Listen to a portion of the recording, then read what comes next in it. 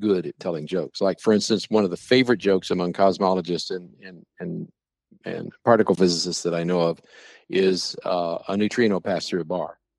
That's the whole joke. Yeah. And if you don't get it, don't feel bad. It's In economics, it's things like, well, that's why the P called the graph mean. And people go, ha, ha, ha, ha.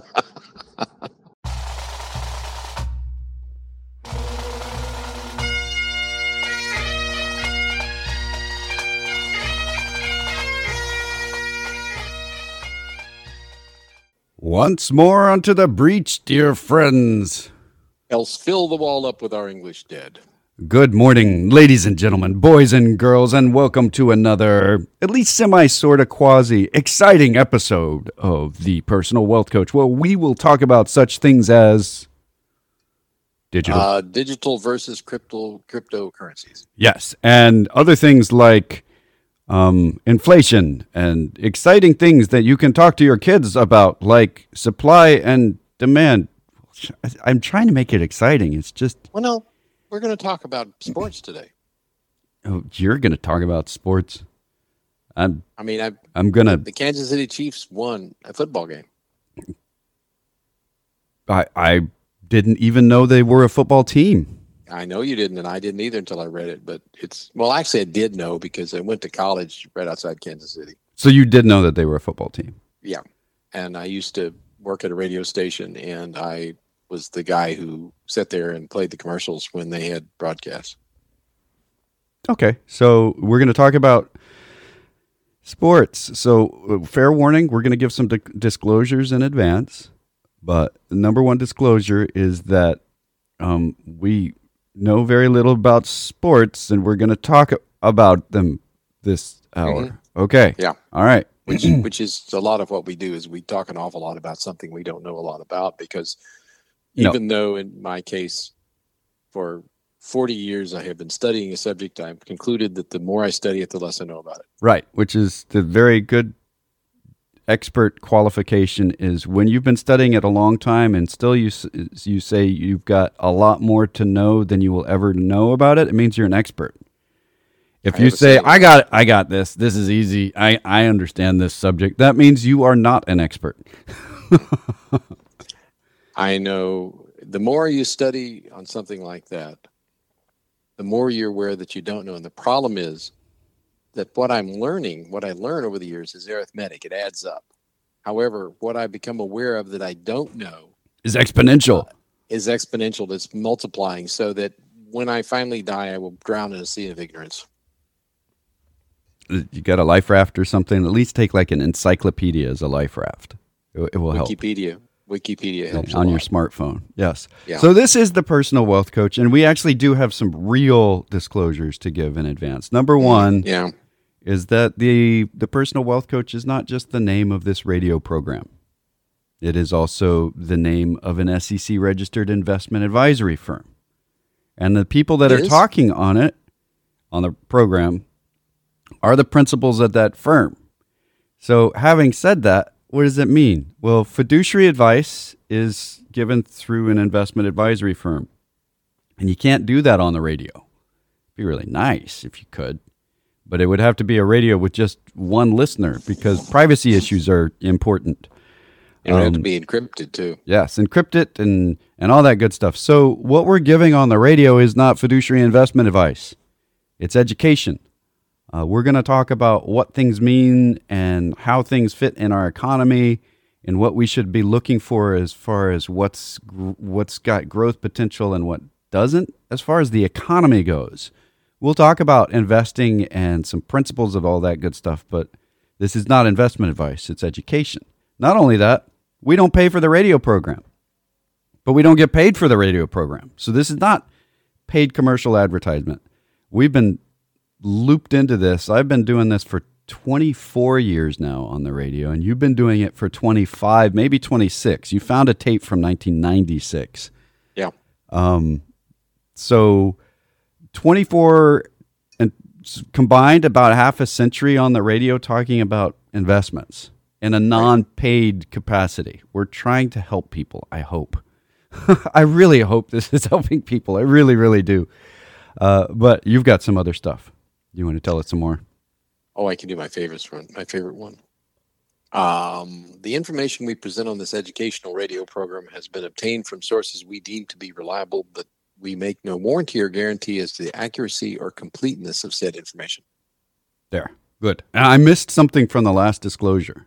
We do advertise on KTEM, which is the radio program, is on that. But we advertise strictly for the radio program. There. And so does KTEM advertise for the radio program. That's correct. So we are looking at this very definitely as an education opportunity. What you're trying to say is, Senator, there was no quid pro quo. Correct. A more imminent thing happening right now, and this is where some history can come in.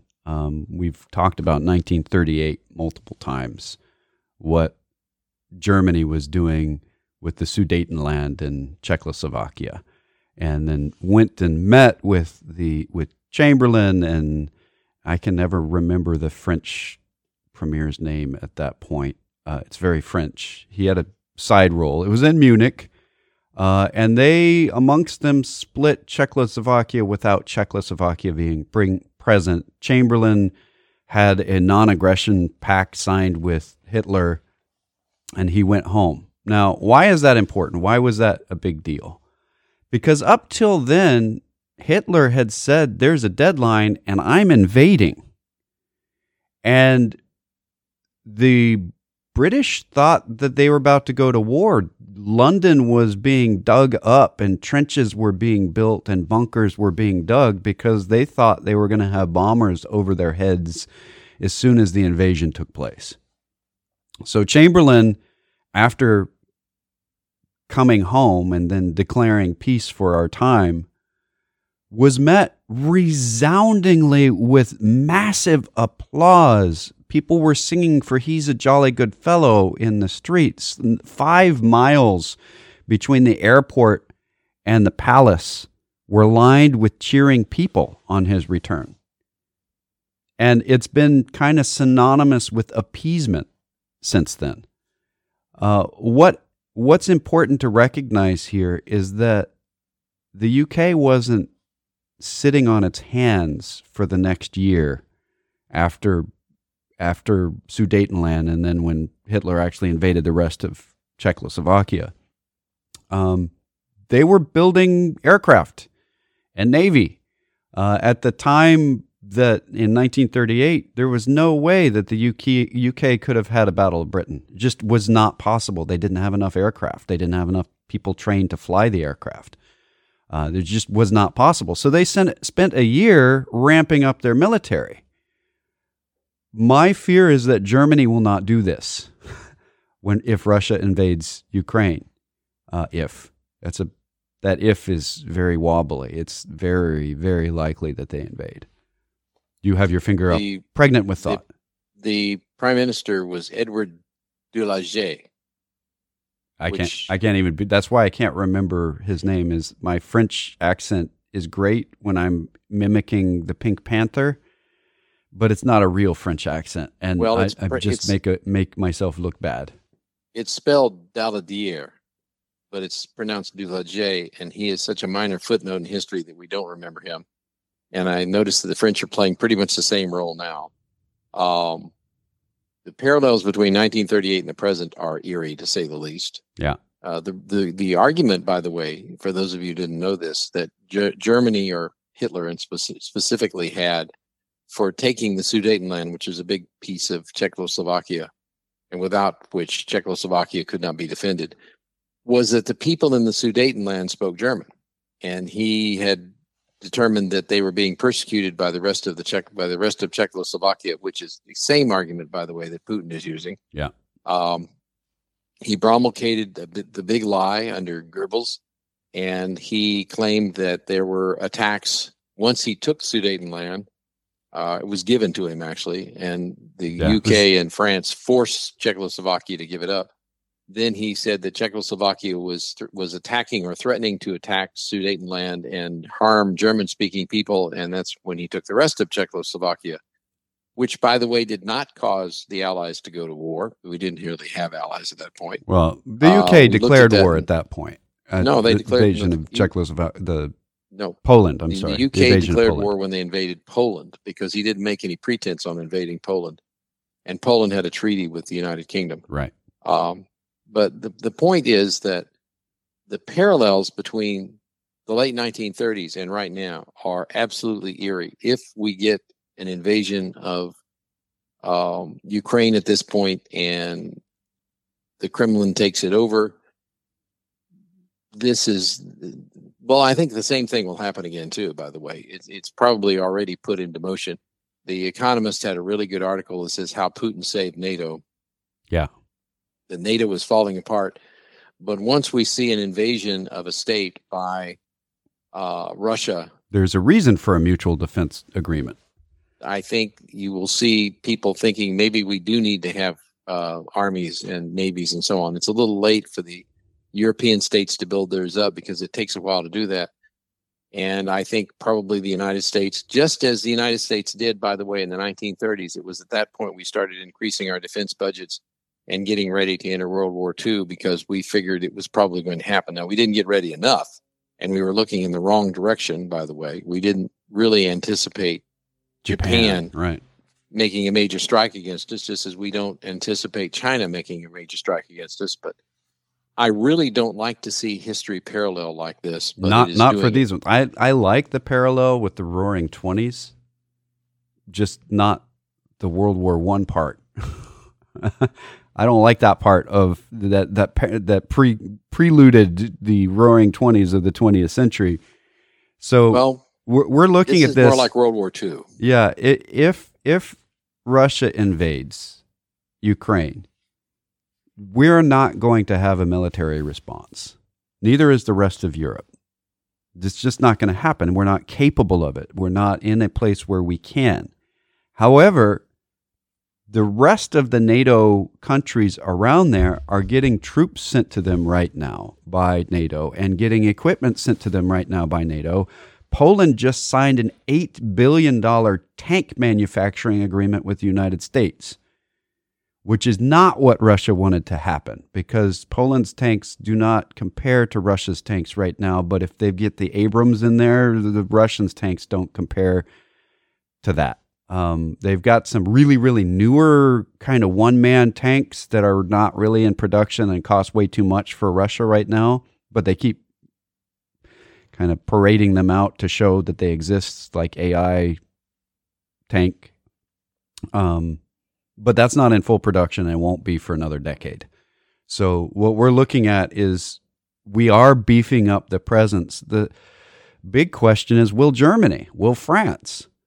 Because they're the ones that are most likely the soft belly of Europe right now. Their defense is really, really pitiful at the moment. They don't have a functional air force in Germany. It's not functional. Now, we had another email come in. I think it's very important that we mention. Oh yes, this is a good one. Go right ahead. This is from Don. He said, if the Republicans had won the last election, maybe we would have had Sarah Palin helping handle the Putin situation. And the headline would be Palin drone strike on the palindrome date. Yes. So this was a pun on palindromes. A pun. Palin pun on palindromes? We probably ought to explain the palindrome in question, though. Yes, the date of 2/22/22 or 02/22/22 or 22/02/22, depending on how you write the date. The date can be read the same way in both directions. Yes. That makes it a palindrome. And if Palin were the Secretary of State or Secretary of Defense or something, then it could be a Palin drone strike on the palindrome. Right. So, Don, thank you very much for creating punishment for our entire audience. He called it a silly dad joke, and I think it probably exceeds even the silly dad joke realm, but it's in that general vicinity. It's very punish, and the act of using puns in that way is punishment. So we wholeheartedly agree with this form of punishment, but many folks will groan and groan and groan some more, and maybe even change the channel. But they probably should not have been listening to an economics program at the beginning if they can't take puns. Just saying. Right. That's all I'm saying. Because economists are not very good at telling jokes. Economists and physicists and cosmologists are generally not good at telling jokes. Like, for instance, one of the favorite jokes among cosmologists and particle physicists that I know of is a neutrino passed through a bar. That's the whole joke. Yeah. Uh-huh. And if you don't get it, don't feel bad. It's in economics, it's things like, well, that's why the P called the graph mean. And people go, ha, ha, ha, ha. Yeah, and the rest of the world is like, that wasn't funny, even a little bit. But we're still laughing. So, hey, it's he who laughs longest, right? Or at least they last laughed. One of those things. I like the one about the two molecules, the two atoms that are walking along together, and one of them said, "I just lost an electron." And are you sure? Said, "Are you sure?" And the one that said that initially said, "I'm positive." Yes, it's quite good. And you probably high school physics will teach you the meaning of that one, but that's on the verge of being rational. I don't know if we can continue this conversation. It's too polarizing for me. That's you're triggering me. Okay. So we will now go on to talk off of our admittedly great humor to us, but we've had bad reviews on the humor. Really? By people. Yeah, my wife basically tells me I've told that joke before a lot. So that's the bad review. So she's got to keep me in check. Otherwise, I will tell her the same joke every day for 20 years and think it's still funny. And she's like, it's not funny. But it was funny the first time. Why is it not funny now? It should be. Yeah. I guess we could go on and talk about the underlying economy that the headlines are missing right now because there's an imminent war in Europe. Right. I think this is great. I had a couple of meetings this week where this popped up, and I was talking about the good news, and they're like, "Why are we not hearing about this?" And I'm like, "Well, because every time you open a newspaper site right now or go to any news channel, you see figure skaters falling down and crying, or you see skiers falling down and crying. There's something very cold going on somewhere that everyone is very interested in, and therefore economics is in the background again, as it probably should be. Well, I don't know. I think it's important. Crying figure skaters are more important, evidently. Some interesting things happened this week. Now, if you have a really long memory and can remember last week. What were we talking about just now again? Yeah. What? You can remember that the reason given by the bears when the market slumped last week, it went up and then it slumped, was that there was a danger that the Federal Reserve was going to hike interest rates in March by 0.5%.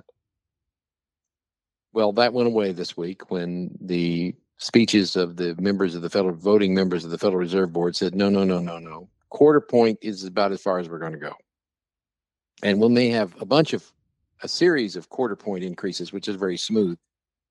So towards the middle of the week, the market started up on that, but it didn't make the big news that a 0.5 point was going to do. Retail sales, this is a big one. Now, normally in January, you see retail sales way down. And in fact, the nominal number was down from December, but it's always down from December. The unusual number that came out was that retail sales jumped 3.8% in January from December after seasonal adjustment. Wait a minute. Just it sounds very dry. Retail sales jumped 3.8%. And this is 1 month. This is why crying figure skaters are easier to watch, because that doesn't mean anything to most people. 1 month of that, if you look at that year by year going into for the whole year, we're talking about an increase of sales that is really high, really high. Even if that was just the annual average rather than each month, it would be really, really good. We had as much increase in retail sales in January as we typically have in a really good year in the United States. Now, the United States gross domestic product, which we were talking about last hour, is generated. About 2/3 of the gross domestic product of the United States is generated by consumer spending, most of which is retail sales. And with retail sales up 3.8% in January, right in the middle of the Omicron surge and in blizzards, we normally see a big sag in the economy across the board in January. We see a sag in home sales in January because, very frankly, up in the Northeast, it's really hard to slog through the snow to see a house. And instead, home sales rose 6.7% in January. There's a lot of other information here that indicates the United States economy is still cranking it out really, really well. But these big numbers tell you the story. The United States economy is still spinning up. It is still accelerating. We have an abundance of cash on hand as a percentage of the balance sheets across the board in the United States. We have the largest amount of cash on hand available to spend that has been seen since we've been keeping numbers on these things. And I want to add one other thing in here, and I'm going to turn it over to you. Okay. For the first, I found myself participating in what I was researching about yesterday. For the first time in 2 years, I took my wife out to a restaurant to eat last night. Whoa. And we tried 3 restaurants before we could find a place where we only had to wait an hour to get a table. Right. And there were plenty of employees there.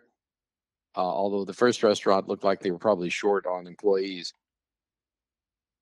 It was a jammed, even in 2019, when the economy was going nice and strong and we didn't have a pandemic going on, or in January of 2020 before the pandemic hit, the surge of people that we saw on the highway, the trucks we saw on the highway last night, the traffic that we saw everywhere last night, the people in restaurants that we saw last night was significantly greater than what we saw in 2019 and January 2020. Yeah. So what the Wall Street Journal and economists are observing, which is there is a tremendous surge in services related and goods related enterprise and buying and selling in the United States, which is what our GDP is made of, is real, and it's happening out there. And I use the term gangbusters from time to time, which is very, very outdated. But no, it's just dated. We're coming back like gangbusters. It's just dated. It's not outdated. It's not outdated? Oh, you would, yeah. I think it's just a dated reference. I understand what you mean. I think most dates people dates back to the 1920s, by the way, and 30s. Right, with the alcohol when that was against the Constitution. Yeah. Right. Right. So what we're seeing in the United States right now, and I suspect it's going on elsewhere as well, is a tremendous acceleration in economic activity from an amazing high. I think probably within a matter of a couple of months, Moody's back to normal index will hit 100. It's at 91 point something. It jumped from 80 something last month to 91 this month. And by the way, that index is measuring a lot of the details of our economy and our workforce and a bunch of other stuff to say what we were before pandemic and what we are after pandemic. I don't know how long the index is going to last. Will they keep doing it after it hits 100% again, do you think, or will it slowly fade into the background? It'll fade into the background, although they may talk about it occasionally. Recognize that I like to use their index as opposed to some others that are out there, because their 100% would indicate that we have arrived at the point where, had we continued to grow at the same rate we grew prior to the pandemic, we would be. It's not a break even from where the pandemic began, but actually what we should have been, the growth that would have occurred otherwise. Yeah. And we're doing very nice. It rose from 89.4 to 91.2 as of the middle of February. So that's still 8.5% or 8.8% below overall what we were pre-pandemic. A lot of our listeners find that hard to comprehend because they look around and they feel better off than they were prior to the pandemic. A few of our listeners understand it pretty well. If you got laid off and it took a while to find your job again, even with unemployment, it certainly paid more than minimum wage on unemployment. But unemployment that's not lucrative for most people. There's this feeling, and it's a good feeling, it's a feeling we need to defend, that people are milking the system. But the reality, and when I say it's a good feeling and it's one we need to defend, if we don't have that feeling, we'll let people milk the system. But the reality is that most people on unemployment are not milking the system. The vast majority on unemployment are not milking the system. We don't want the system to be milked. The vast majority of the people that were unemployed were getting paid more while employed than while unemployed. That's the way the system is supposed to work. And we had a lot of people unemployed. A lot of people got laid off. And this is hard to remember because it was almost 2 years ago now. But it was a big deal. The highest wave of unemployment that we've seen in one moment since World War II, when we laid everybody off in the military. So there's not a really easy comparison there. Those of you who didn't lose your job, you're probably much wealthier today than you were pre-pandemic. Those of you that lost your job, a lot of you are probably up to parity and maybe a little above it.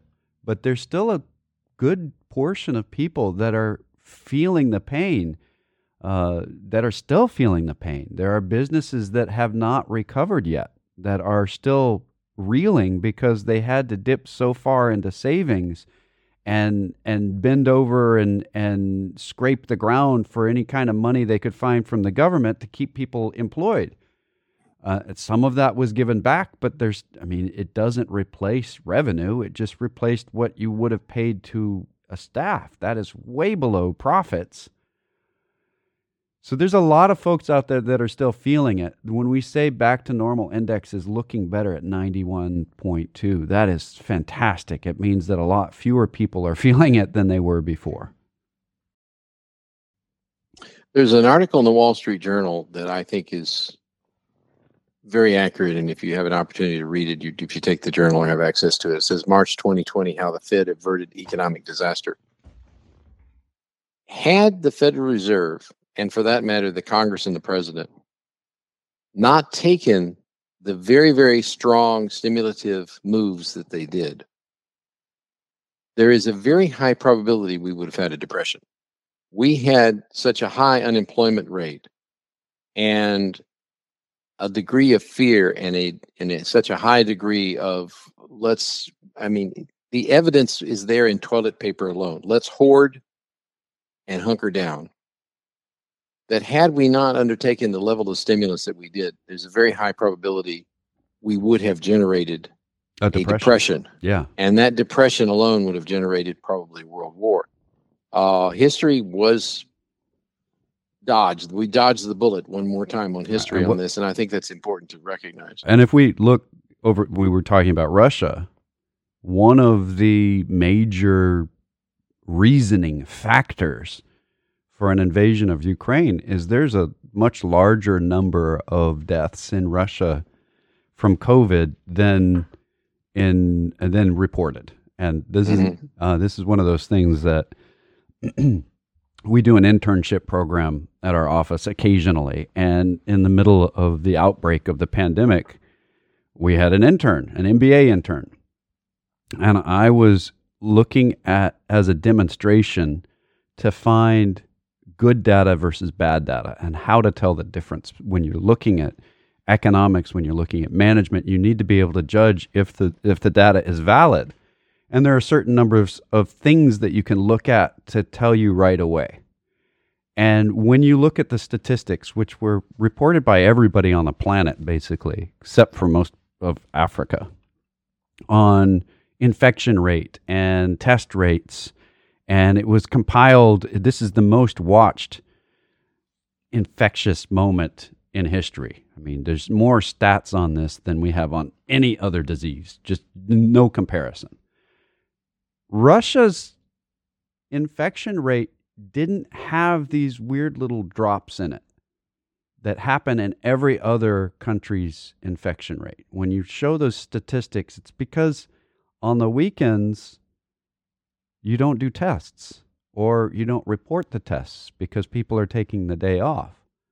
Well, Russia's data didn't have that in it. It was just this kind of smooth line, and it was pretty low. And yet when social media is looked at, there were a lot of people that were sick. If you combine that and you look at what impact that's had on our already weak Russian economy, then you can see a lot of reasoning for them pushing. You find an enemy outside the country. It's the old playbook. Point at somebody else, and then you're not the one in trouble. And if you just recall, it was less than a year ago that there were massive demonstrations in Moscow and across Russia against Putin, directly against Putin. They have disappeared. Now, he arrested the leaders of the opposition, but those people are not marching on the streets anymore. What happened? Well, what happened is he's able to find a threat outside the country, and now it's not Russian to be anti-Putin.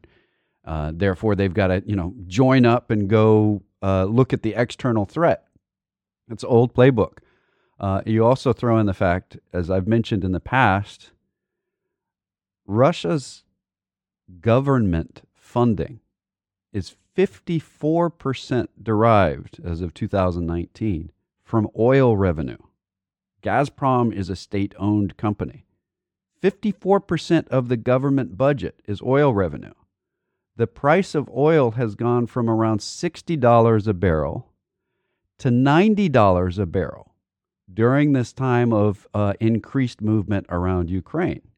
That's a 50% increase in oil revenue, or the equivalent of about 80% of the government can now be funded by oil revenue rather than 54%. He's more than paid for the maneuvers. He's more than paid for a short war.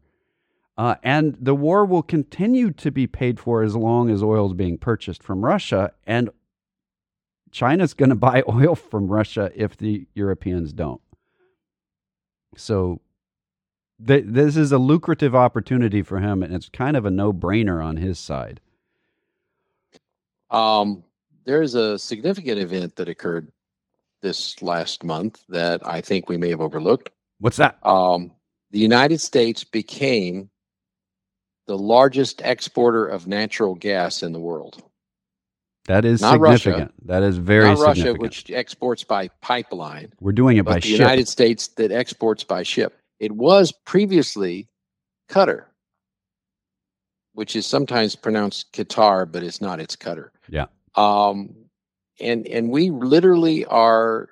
Europe is lining up to buy long-term contracts, which they've hesitated to do before. And this is an interesting factor that has to do with Russia's threatened invasion. And by the way, the New York Post is reporting right now that the Russians are accusing the Ukrainians of shelling into Russia proper. Washington Post. The Washington Post is reporting that. And it's interesting because the Ukrainian artillery doesn't have enough range to shell into Russia, but Russia has initiated a big investigation, a criminal investigation, because theoretically Ukraine has been shelling Russia, which is the kind of thing, by the way, that nations say before they invade somebody else. That's what you do when somebody has surrounded you with lots more guns than you have. You throw the first punch, right? That's generally what. Yeah, well. No, it's not. That's not a punch. That if somebody shot mortars or artillery into Russia and didn't hit anybody, it's near a village. You can bet that's not what they would do to throw the first punch. That would be not very smart. But in essence, Russia is saying Ukraine has now attacked Russia. Right. Which is not a good sign, by the way. if they were going to back down from war. The other thing is, other than the fact that we have become the largest exporter, and we apparently are lining up big contracts with Europe right now to send natural gas to Europe. Right. U.S. import prices jumped 2% in January, which sounds bad, mainly because the price of fuel went up dramatically. But there's a better side to this. Export prices went up 2.9%.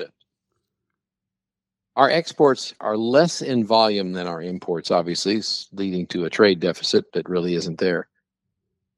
But this pattern has been going on for most of the last year. You see export prices rising faster than import prices. This is a steady pattern that's going on, and there's a reason for it. Most of what we import is raw material or mass-produced something, which in many cases, the design of the item was in the United States, and we import pieces of it, or we import finished products or whatever. But the quality of exports from the United States... Not finished, like from Finland, but finished. But sometimes from Finland, too. So finished products. Yes. Right. But I won't go there. Yeah. I did, and that was a bad pun. I'm not even sorry. That wasn't even a dad joke. You're just making me proud now. The important thing to recognize, there was a time that I remember very well when made in Japan meant junk. Made in Germany still has a ring to it that says, oh, this is high quality stuff, or made in Switzerland. The rest of the world right now has a perception that is quite accurate, that if it's made in the USA, it's high quality and worth paying more for. Right. Even today in China, that's a big part. If you have an American-made item, it's worth bragging about. And that's at a time when America is not held in high esteem, to put it lightly.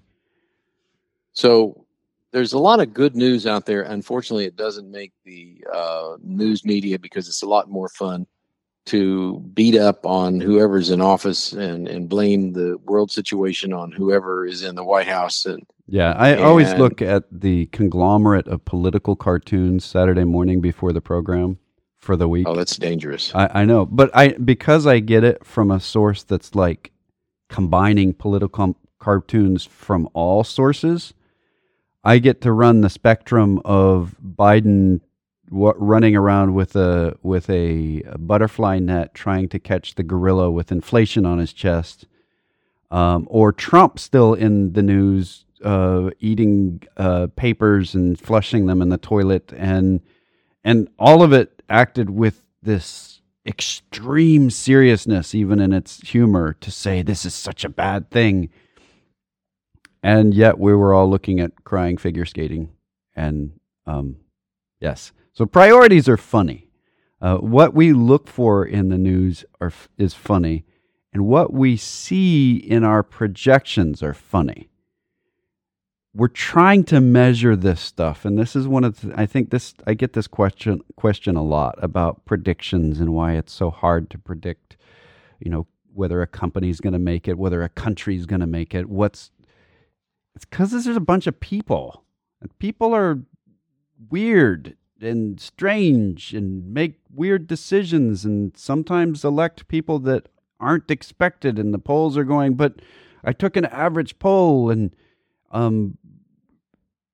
it's hard to predict what we do as people. We're whimsical, and we can get excited about things, and we could get angry about things and just as quickly forget about them. You said this at the beginning of the first hour, but I think it's worth repeating. If we look back at Georgia as in the country, not the state, and the invasion of Georgia by Russia, if we look at the taking of Crimea by Russia, if we look at Azerbaijan and Russia's involvement there, and we look at what happened in the market at each of those events, and we think back to it now, oh yeah, I vaguely remember Georgia something or another. Didn't that happen? Yeah, they invaded a country and took a big chunk of it and have been sitting in that chunk ever since. And none of the rest of the world recognizes that it exists, except that it's there. And part of Georgia is not under the control of Georgia anymore. Part of Ukraine is not under the control of Ukraine anymore. It is part of another country. Which brings up an ancient dad joke. What's that? Peace? Russia just wants peace. Yeah, there you go. Wants peace of Ukraine, wants peace of Georgia, wants peace Right. of Donbass. When we look back at each of those events from now, they're really foggy, vague things in our memory. But at the time, the markets reacted with corrections. The market said, "Whoa," and got scared, and then kind of recovered when they realized, wait a minute, we don't buy a bunch of stuff from Georgia, do we? We don't sell a bunch of stuff to Georgia, do we? Well, what really happened there? Well, I don't know, but it was wrong, and it makes me sad. It makes me angry. Well, the market reacts to that stuff. And we have more trade with Ukraine than we do with Georgia, but it's still a very small amount. What's more dangerous is what happens next. It looks like the buffer zone around Russia of non-NATO countries are either becoming NATO countries or becoming Russia. And what that leaves is less area to expand in the future for Russia without starting a very major war. Which, by the way, was the pattern that led up to World War II. Yeah. Same pattern exactly. So as long as we recognize the threat and ramp up production on the military side and let him know that we're not going to stand for it and that we've got troops in place, because we didn't with Poland in World War II. Poland was invaded, and they, by the way, they took out more tanks in the invasion of Poland than the invasion of France, Nazi tanks. Mm-hmm. And they did it with the majority of their cavalry having 4 legs. Right. So it's just an interesting... Poland is an interesting place. I'm really glad they're part of NATO and not part of NATO. Because they're really actively pro-NATO stuff. Because they've got somebody on their border that might want to invade them at some point. Probably would invade them if they weren't NATO. So anyway, what you said earlier about Putin has revived NATO. There really wasn't a reason for NATO to exist without this, and Putin is just saying, hey, it's a good reason to be there. We just need to get some further cooperation from Germany on this. France is actually beginning to pull its weight. They're upping the amount they're spending on defense. Spain is upping the amount it's spending on defense. Germany's just not. And that's not good. I mean, it's really not good. Germany's in an awkward position where it gets almost all of its winter fuel, gas, to heat the houses from Russia. Yeah. And Russia could, in a moment, freeze out Germany and shut down its economy. Yeah. Which we have objected to through a succession of presidents going back quite a ways, their dependence upon Russia. It's also good to remember that there are still cultural effects that last over the long term. Right. It's a lot of people don't remember their high school history or whenever they studied this. Russia and Germany were allies at the beginning of World War II. That's right. And they basically set up a deal where when the invasion of Poland, which really officially started World War II, Russia invaded Poland at the same time that Germany did. Russia invaded from one side and Poland invaded from the other. And here's the interesting point. Germany invaded from the other. Yeah. Right. Part of what was originally Poland is still in Russia. Russia never gave it up. And they have no intention of giving it up. So the Axis powers that started World War II, yes, Italy was involved and Japan was involved and so on. The one nation that was successful in hanging on to World War II conquered territory was Russia. And I don't think they've forgotten that. They won, as far as they're concerned, they won in World War II. And long history is something that Americans really don't get their mind around. And if I could, we need to do commercials, but I've got something I want to say about that on the other end. Okay. Let's play some commercials. If you'd like to join the conversation, we've got email addresses in here, Jeff@tpwc.com and Jake@tpwc.com. That's Tango, Papa, Whiskey, Charlie, or The Personal Wealth Coach. And we'll be back on the... All right, we're about out of time. If you'd like to talk to us off the air, we actually do give fiduciary investment advice at The Personal Wealth Coach. You can go to our webpage, thepersonalwealthcoach.com or tpwc.com. You can phone us as well, 254-947-1111 or 1-800-914-7526. That's 800-914-PLAN. On thepersonalwealthcoach.com, you can sign up for our newsletter. You can send us information through the contact form. And you've got lots and lots of podcasts available out there. If you want to listen to the radio program as it was, you can go to our webpage. If you want to hear all the little bite-sized pieces of the podcast, go to any podcast provider. Until next week, this has been The Personal Wealth Coach.